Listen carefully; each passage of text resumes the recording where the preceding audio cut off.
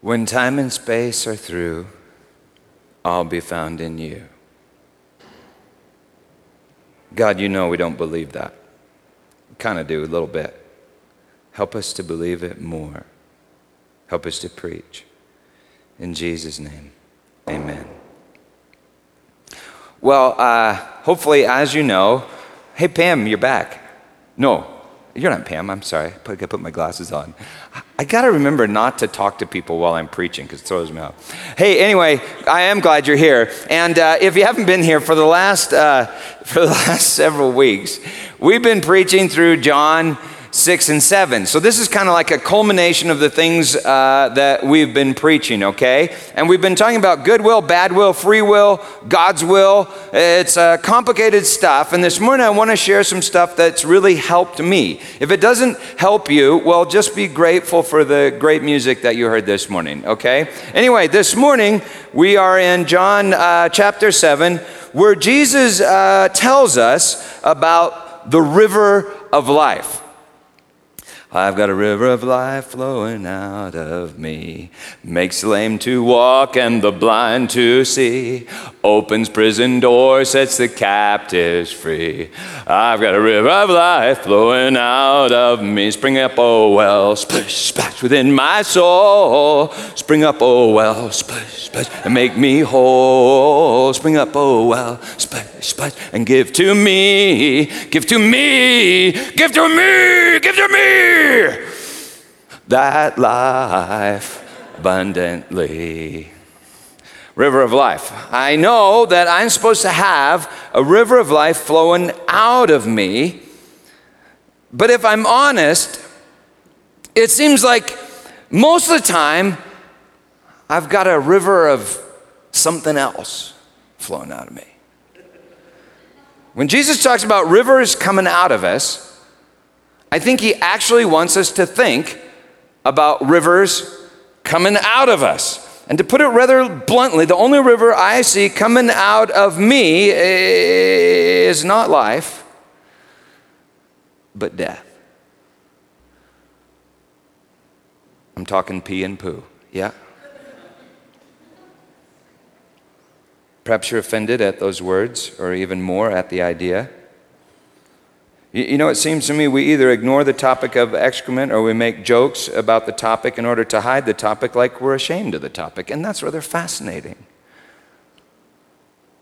Because what could be more natural? What could be more obvious to us than that? But we obviously don't want to see it.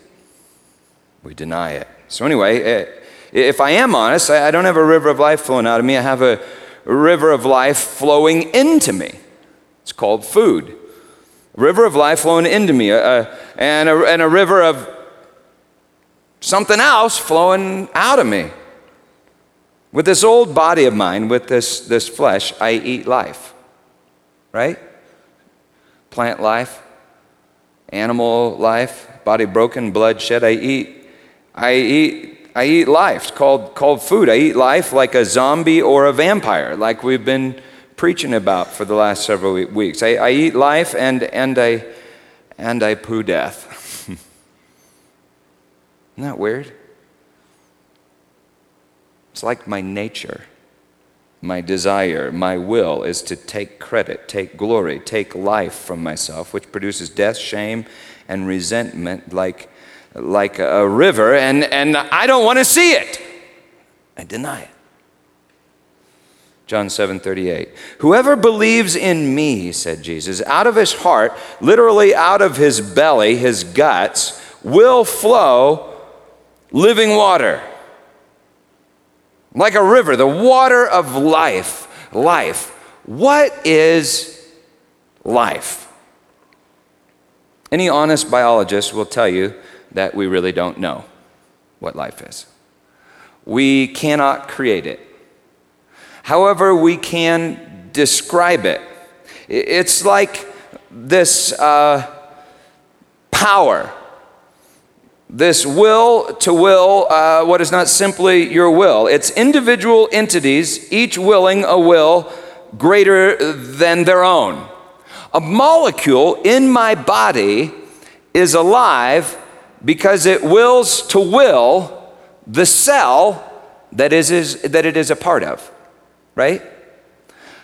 A cell in my body is alive because it wills to will the will of the organ or the body part that it is a part of. The finger in my body, my finger is alive because it wills the will of my whole body. It wills the glory of my whole body. Perhaps I am only alive if I will the will of something greater than me.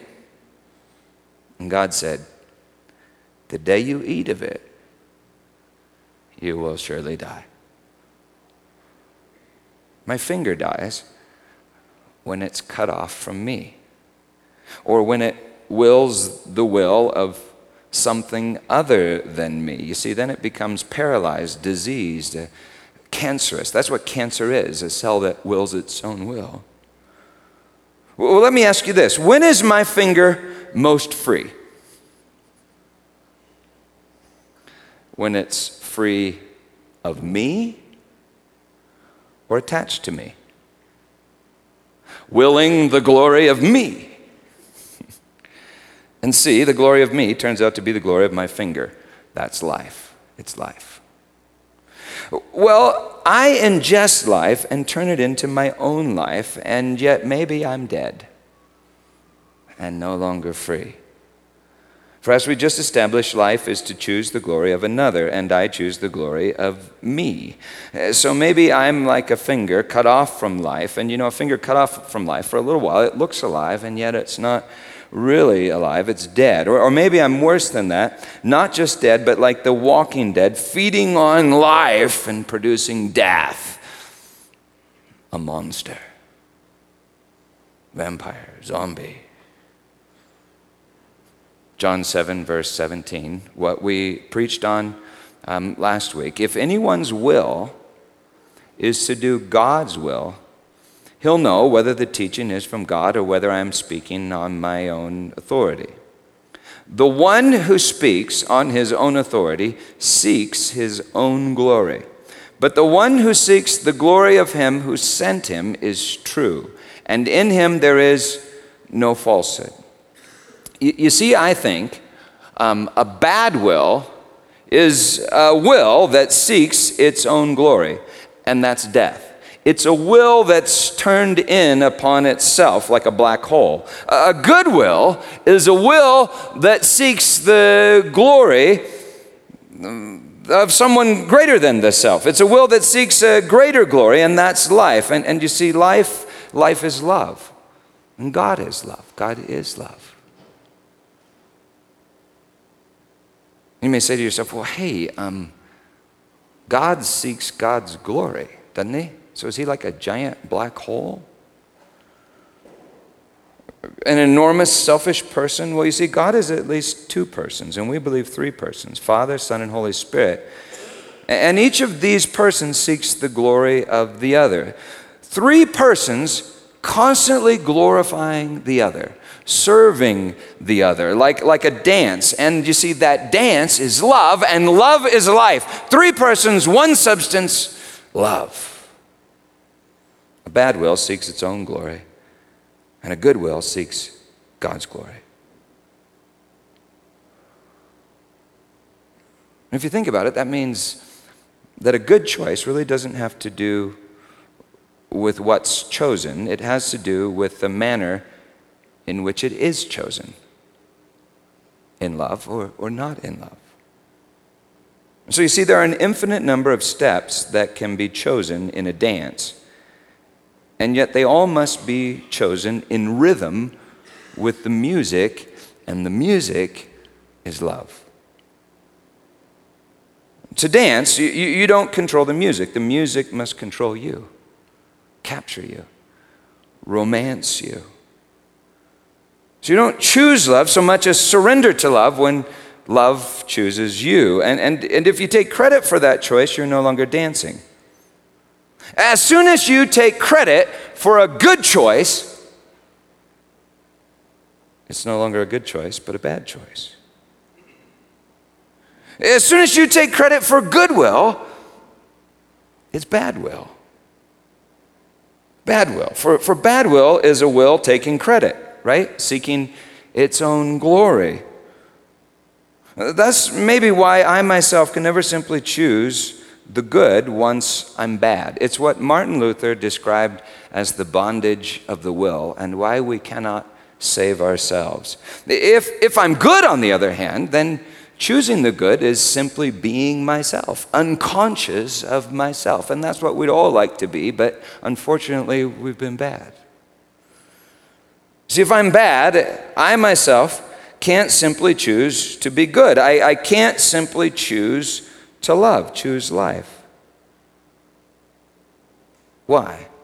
Because the good is to seek another's glory, God's glory, and the bad is to seek my own glory. So if I'm already bad and someone says to me, hey, Peter, you should be good. You should be good. Well, I'll seek another's glory because that's good, right? I mean, I'll try to be good. I'll seek another's glory. Why? For my own glory. Which isn't seeking their glory. It's pretending to seek their glory for my own glory, which really isn't glory, but death. Dressed up like life. In other words, if I'm bad and someone says to me, hey, Peter, you should be good, I'll invent religion. Become a Pharisee. I'll pretend to love, try to love, pretend to love for the sake of hate. I'll do evil and call it good. I'll eat life and crap death and become twice as much a child of hell. In the words of Jesus. Or maybe I'll cry out, oh, wretched man that I am, who will deliver me from this body of sin and death? Save me. God save me. Yeshua, Jesus, save me. From what? From myself. From my will. And now this is a profound mystery, but it's not simply my old self that cries, save me from myself. It's not myself, but another self being born within myself, because myself can't save me from myself, or it's just more self. My friend Wayne, he's here somewhere, he sent me this video a few weeks ago. It's a fellow recounting a near-death experience. Now, it's not scripture, so you can't take it on that same level, but listen to what he claims to be saved from. And instantaneously, the thing that really struck me the most was there was a complete absence of the awareness of time. And I knew I was traveling. I could feel, that I was traveling. And as I looked ahead, there was this pure white light. It was whiter than the whitest snow and brighter than 10,000 suns. And yet I could look right at it, and it was compelling. And it was like I was being towed. I was being towed like a tractor. And as I was looking, I could feel this anticipation. Wow. But then simultaneously to that, on my right side, I could feel something, and I looked, and there was this blackness sweeping. Now this blackness, as I looked at it, instantly I was aware of its complete nature. I used to never be able to stand to be near anybody who could say go to hell after that. Because you wouldn't want the worst person. No. You wouldn't want Adolf Hitler, bin Laden, Saddam. You wouldn't want any human being to ever go in there. It was so horrible. And as that was sweeping, it got down to, it was eclipsing this light. So there was just it was like you're in a room and you close the door, a dark room, and there's a little space between the door and the door jamb. It wasn't a doorway. This was a real place that I was seeing and that I was feeling. And as it was closing, it was eclipsing. And now I'm standing on the very edge, the precipice of eternal separation. And I scream out of my spirit, I'm sorry, I want to live.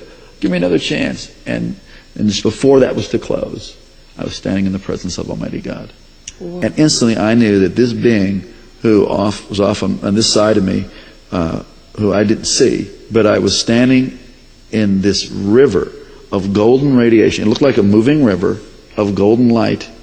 And this river went that way, it went that way, it was underneath me, it was going right through me. And this river was alive. For years I wondered, what was that blackness and why did it sweep down to where it was just a sliver, like about a half-inch of white light? And years later, God revealed it to me. It was really a historical record of my life. That for all the years that I had lived, I was in darkness. And God gave me a space. Now, I don't know about everything he said, but did you notice how the light shone in the darkness. And did you hear what he said he was saved from? The darkness. And what was the darkness, he said? An historical record of my life. And what is life? I mean, isn't life, our life, what we call our life, made up of choices, billions of choices, chosen with our will? I think he was saying his will was void. It was the darkness, the outer darkness.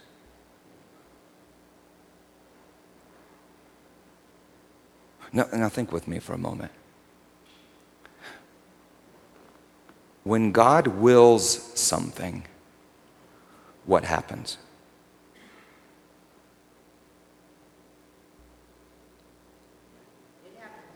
It happens.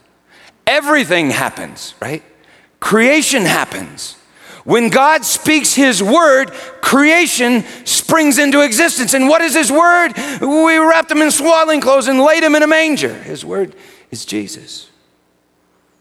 Well, if God's will is everything, then what is not God's will? Nothing, right?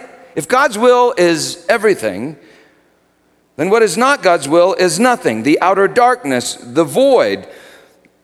Regarding her famous vision, Julian of Norwich wrote this: I saw that God does all that is done, and I was sure that God never sins. Therefore, it seemed to me that sin is nothing. And yet, that nothing is like a horrific something, the void. But think about it. What is death but the absence of life? What is a lie but the absence of truth? What is darkness but the absence of light? What is sin but the absence of love? And God is love, and God is light, and God is life. When we sin, we seek our own glory. We seek to create ourselves, and you see, all we create is an empty lie. We will ourselves into outer darkness, and we become outer darkness, empty, void, in bondage to sin and to death. That is how we create this body of sin and death. People sometimes say to me, oh, well, yeah, I have choice. I go, yeah, you do have a choice. You can choose to create your own particular body of sin and death. That's how we create this body of sin and death. We really must see that in ourselves we are nothing at all but sin and wretchedness, writes Julian. To Catherine of Siena, God is reported to have said this: I am he who is, you are she who is not. Anthony DeMello asks, have you experienced your is-notness? Søren Kierkegaard wrote, someone who is capable of nothing has every day and every moment the precious opportunity to experience that God lives. You see, maybe this sinful, old, self-absorbed me is like the empty place in which Christ is waiting to be born, the place where the light shines in the darkness and God is revealed. Maybe God cannot will sin, which means he cannot will nothing, which means he will not will not God. However, he wills for me to encounter not God. That is evil. And that having known not God, I might one day love God in freedom. That having known evil, I might one day choose the good in freedom. And you see, that good choice in me is Christ born in me, faith, hope, and love in me, the word of God spoken into me, the void, such that it's no longer I who live, but Christ who lives in me, the only begotten in me, who is begotten from above. So maybe this old sinful me is like a step in creating the real me, the one in God's image, the one who loves in freedom. Ephesians 1:11, he accomplishes all things according to the counsel of his will. I think that includes me. Ephesians 1:12, predestined to live for the praise of his glory, predestined to love God in freedom, to seek his glory. You see, I think we really are predestined for free will. Well, all this it's really hard to talk about, isn't it? I mean, it's just confusing, and you want to just check out in the heat and go, I can't even do it. But I think part of why that's so hard, why this is so hard to talk about, is that right now there are like two wills occupying one space that's called me. Paul wrote this, just as we have borne the image of the man of dust, the first Adam, we shall also bear the image of man of heaven, the last Adam, who has become a life-giving spirit. It's like we are each that fallen man of dust in bondage to a bad will. We're each a man of dust in bondage to a bad will. But when Christ sends his spirit, we begin to experience and begin to know a good will.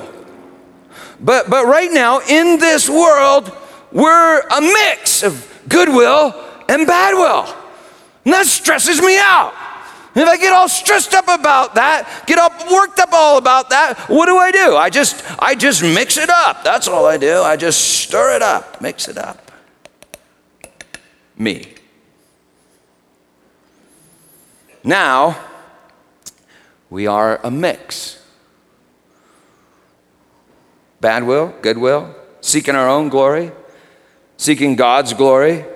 We have an old man that takes credit, and we have a new man that gives credit to the glory of God. And if I try to sort them out, if I try to sift them out, judge them out, how do I do it? I do it to my own credit. I only then become more dirty. You see, I can't cleanse myself with myself. It only gives me more of myself. I remember praying for my friends on countless times who was horrifically abused, and she'd have these visions, and in the visions she'd start trying to clean herself, and Jesus would stop her and he'd say, when you clean yourself, you only make yourself more dirty. I myself cannot sort myself out. And yet, until I am sorted out, I'm not free. My will is not free. It's an entangled will. I try to will myself out of that entanglement, and I only get more entangled. I mean, a good will is a humble will that doesn't seek its own glory. And so I should be humble. I should be humble. I'm going to try to be humble. I'm going to be so dang humble. Ooh, I'm kind of getting humble. Crap, I'm not humble. Kierkegaard writes, freedom is the choice whose truth is that there can be no question of any choice. Emphasizing freedom of choice, focusing on my choice as such, means the sure loss of freedom. That's a wild statement, but I think we know it. If a musician deliberates about choosing each note, they're not really free, right? It's the musician that doesn't deliberate about each note that plays in freedom. It's become his nature. It's the dancer that doesn't consciously choose each step that dances in freedom. So, you see, I can't will myself into freedom. I can't judge myself into freedom. I can't deliver myself into freedom. I can't should myself into freedom. I have to surrender myself into freedom. You know, if I just let that vessel of dirt and water sit, if I just let my heart sit before Jesus, maybe the dirt, the dust will start to separate from the water. Maybe I'll see my bad will separate from God's good will, God's will kind of like that. When I'm still. And then I see my bad will in light of God's goodwill. I see my bad will in light of God's goodwill when I stop. Shabbat, Sabbath, do nothing before Him. Well, if I just see it, perhaps I'll stop hiding it. Perhaps I'll confess it because I can't seem to fix it. And perhaps that's the living water already beginning to bubble up in my soul. If it turns into a river, it will wash me from the inside out and connect me to the kingdom of heaven, which is all around me, connect me to eternal life, like a body part is connected to a body with what? A river of life. It's called blood.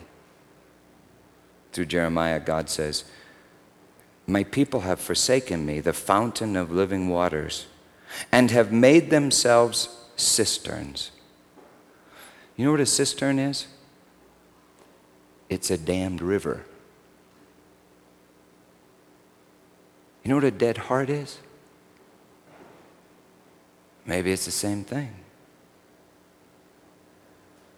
Well, I can think of two wills in one space that is me, and I can think of two wills on one timeline that is me, or that I think is me. See, check out this picture. We think that a person is like the sum total of their decisions in time. See the little red dots? That's a good choice. The blue dots are a bad choice. This is what we think. And so through time, I make my different choices. You add them all up, and that's the finished me at the end of the timeline. We think a person is a sum total of their choices, and you see, we still have a whole bunch of choices to make, right? And so that kind of stresses us out. In order to make ourselves into the person that we're going to be, we still have a whole bunch of choices. Well, Scripture says that Jesus is the same. Yesterday, today, and forever. And John says that we will be like Him, and check this out. He is finished already. You know what the Apostle Paul says? He says that we are already seated in the heavenly places with Christ. Already. Like we are finished already. John saw the New Jerusalem coming down, and he realized that it was him. He was right there in the wall. He saw the New Jerusalem coming down. He was part of that New Jerusalem, finished already. When Jesus meets folks, it's like He sees them not as they are, but as they will be, or perhaps forever are, finished already.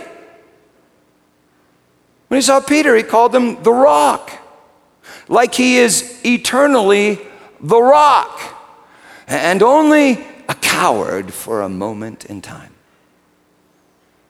When He saw Magdalene, He saw her as a bride, as she is eternally the bride, and maybe only a whore for a moment in time. And yet that reveals that she is a bride forever by grace, forever by God's choice. And seeing it, God's choice becomes her choice. Well, anyway, we think we will forever be the product of our, show that other one again, Ben. We think we will forever be the product of our choices in time. But what if our choices in time are the product of the person that we already and eternally are? See that? What if God willed us first and created all space and time second? Ephesians 1, verses 4 and 5. God chose us in Christ before the foundation of the world. He predestined us according to the purpose of His will. Well, if God willed us first and created time second, then you cannot create yourself with your choices. You can only create a lie about yourself, a false self, a sinful self, an empty self. If God willed us first and created time second, you don't create yourself with your choices in time. God has already created you and is giving you your choices in time. Then every good choice, you see every red dot on that timeline is an agreement with eternity. And every bad choice is a rejection of eternity, of reality, of heaven, the rejection of eternal life, even your eternal life. And yet even if you will yourself out of your own good story, your will is not stronger than God's will. And it is His will to will you back in and to reveal the very wonders of His grace. You see, our story is a love story. And at this cross, you are being romanced. So God even descends into our nothingness to reveal His grace. So even our bad choices reveal His good choice, that is Jesus. On the cross, He cried, "It is finished." And even your bad choices are consumed by His good choices and turned into His will. Now, I know all of that's confusing. All of that was confusing. And maybe I said it not quite right. But this is my point. If I think that I must create myself with my choices, I will try to create myself in fear, with works of flesh according to the law. I will begin to seek my own glory. I'll sin, consume life, excrete death. But if I believe that God has already created me, and it is finished, that He has chosen me and predestined me in love, and it is finished, then maybe that thirst to glorify myself would be satiated, and seeing the glory that glorifies me, I might choose to glorify Him in freedom. I'd have no need to glorify me, but might want to glorify Him. And you see, that is the river. If I see my bad will, I can see His goodwill, and that makes goodwill flow in me. At the cross, Jesus cried, "It is finished." I think He means everything is finished, because He tells us this is the judgment of this world. It is the right judgment, which is grace. I am to judge all things with that judgment, His grace. I am to see myself and all things judged by grace and finished by grace. Now, let's finish chapter 7 real quick. 7:24. Listen to him. "Do not judge by appearances, but judge with right judgment." Some of the people of Jerusalem therefore said, "Is not this the man whom they seek to kill? And here he is speaking openly, and they say nothing to him. Can it be that the authorities really know that this is the Christ?" Then Jesus reveals they may know about Him, but they don't really know Him. They judge Jesus by appearances in bondage to their own will. Now, all of this happens at the feast. Remember the Feast of Booths. And remember, the Feast of Booths commemorated Israel's journey from bondage to freedom. It commemorated that journey and the harvest. Faithful love in freedom is the harvest of our journey, these 7 days. Well, at the feast, for 7 days, Israel celebrated this elaborate water pouring ceremony in the temple. The water pouring ceremony commemorated especially two things. The water, you remember the water of life that flowed out of the rock that followed the Israelites in the wilderness.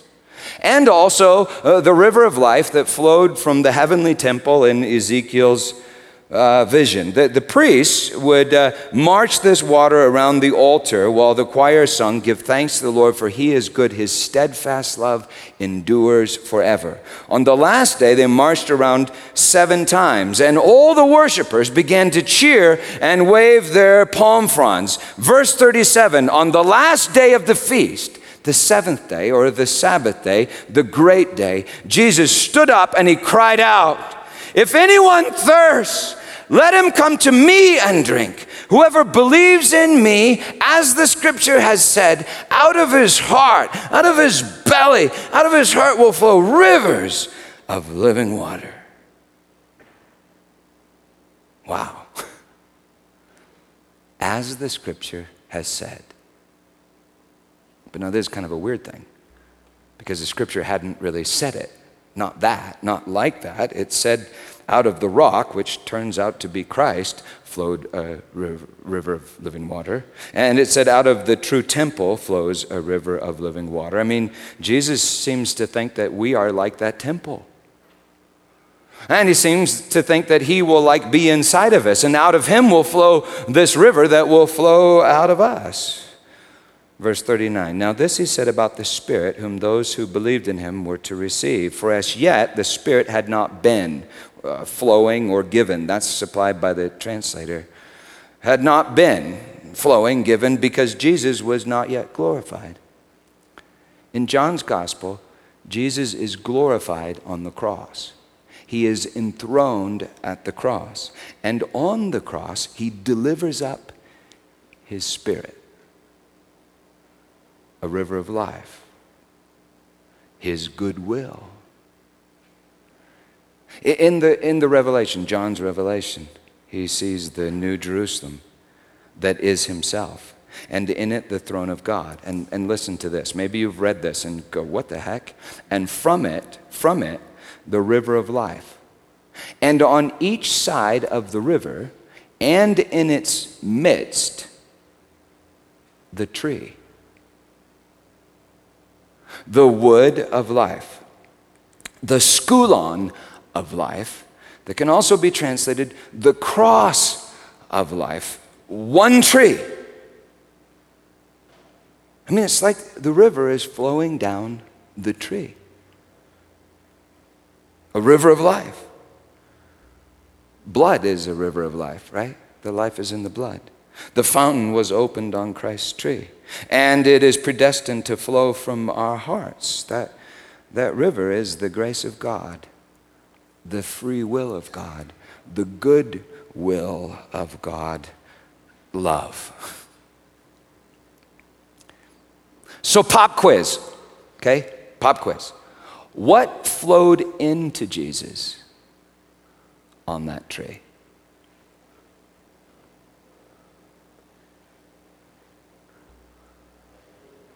Our choice, right? Our will, our sin, our darkness, our death, our waste, our hell. And what flowed out of Jesus from that tree? God's choice, God's will, grace, his life, his creation, his kingdom, love, and love changes us. For the rest of chapter 7, people judge Jesus, seeking their own glory, unable to see Jesus. At the start of chapter 8, they throw a woman at Jesus' feet. She's been caught in the act of adultery. Adultery is bad will. It is consuming life and excreting death. Laying still before him, to be judged by him. They throw her at his feet in order that he would judge her. Well, laying still before him, she didn't speak, she didn't run, she stopped. Shabbat. Sabbath. Laying there, her heart must have been sifted, revealed like mud in this pitcher. It was revealed. But Jesus didn't condemn her.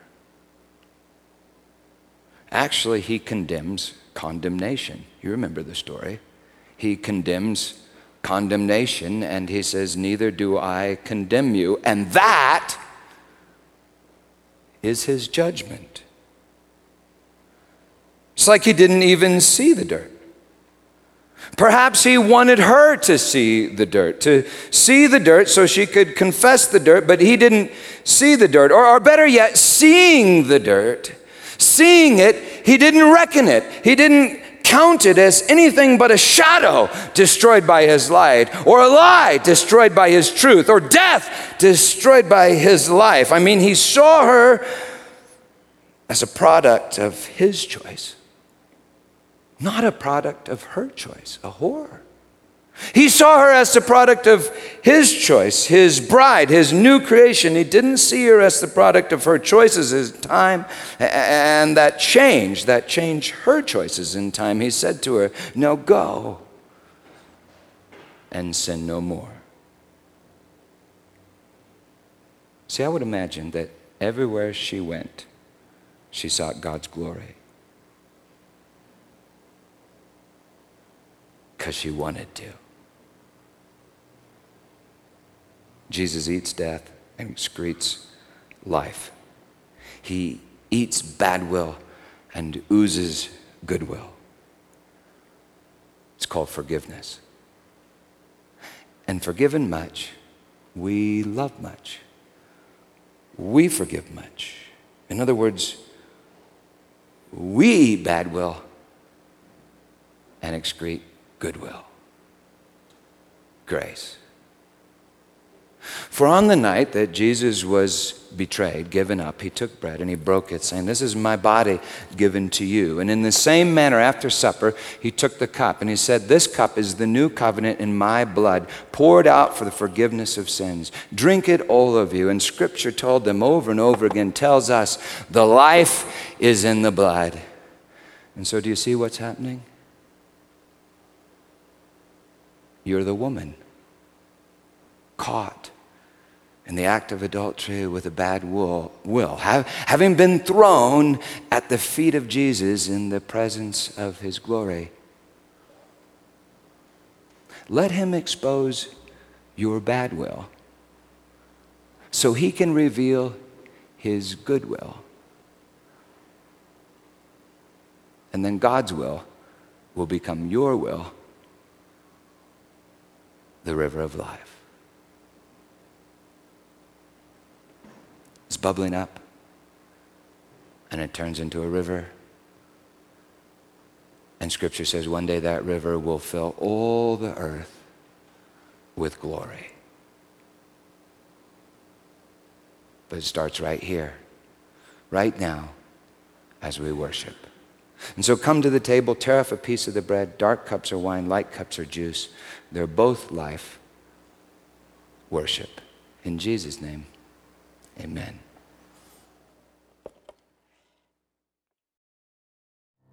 A river of life. And this he said of his Spirit. Now, I've seen the Spirit of God do the most amazing things. I mean, it grew one of my legs out once. It's so freaky weird, I don't even know how to describe it. I mean, I've seen the Holy Spirit heal people, empower people with gifts and wonders. And yet, according to the Gospels, all those things are just signs. They are not the substance. They are not the power. They are signs of the power. They are not the substance of the power. And it's Father's Day, so I kind of want to tell it to you this way, okay? My wife says I kind of shouldn't say this, so if it bothers you, filter it out, all right?